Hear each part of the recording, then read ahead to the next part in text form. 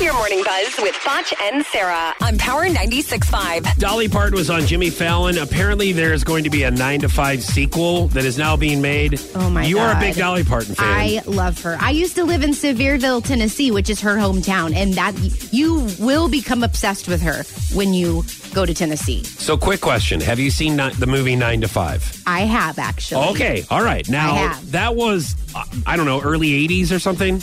Yeah, it looks like Can you tell, I'm sure there's a large percentage of people listening right now that have no idea what that movie is.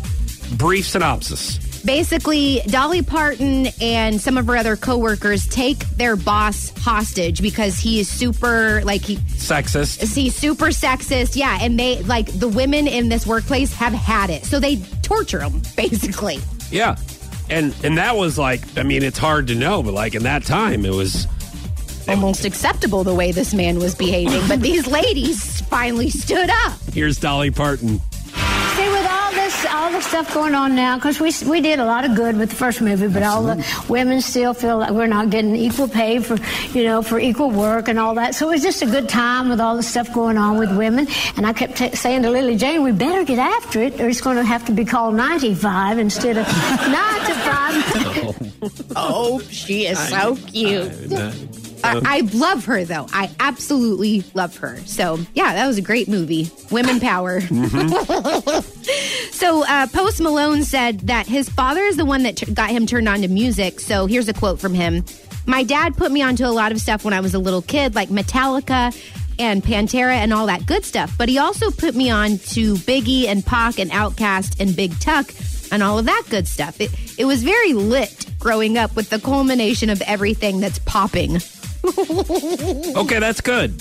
Hey guys, that was a quote from him, not me. Just wanted to throw that out there. That is good. It is good to cover a whole genre of music. You hear a lot of artists say that, and just music fans in general, to have different genres of music. I agree. I don't think that you can really appreciate music if you only listen to just country or just pop or just techno. Like Tingy, he listens to Michael Jackson. He listens to Five Finger Death Punch. He listens to... And believe it or not, I think it's even more acceptable now than what it used to. It used to be like you just listened to either you were a rock dude, or person, whatever, or you were like hip hop, or you were and that's why I loved Ron Foch for it. Yeah, because he was playing Motown records. He was doing Sinatra and Rat Pack stuff.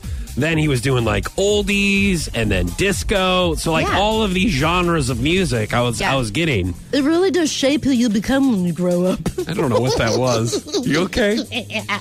It's like your balloon just got deflated. Or your what? Balloons. They better not get deflated. Weekend update on SNL. Colin Jost. I guess, did you hear about the data breach with Dunkin' Donuts? I sure didn't. You didn't? No, I didn't. Okay, well, see that on he referred to that. Well, this isn't CNN, this is SNL. So. Oh, okay. Different 3 letters. Hold on. This is about all the people that have shopped at Dunkin' Donuts and people got their information. Are you serious? Well, it happens. I mean, people get really pins and everything of debit cards and everything else. Yeah. Someone chose to break into the Dunkin' Donuts. Yeah, there's a lot of people, especially on the East Coast, man. Dunkin's the thing. It's the only option, almost. Here's Colin Jost. Dunkin' Donuts is saying that its customer rewards program may have been hacked because America runs on Dunkin', but Dunkin' runs on Windows 98. That was your morning buzz with Foch and Sarah on Power 96.5.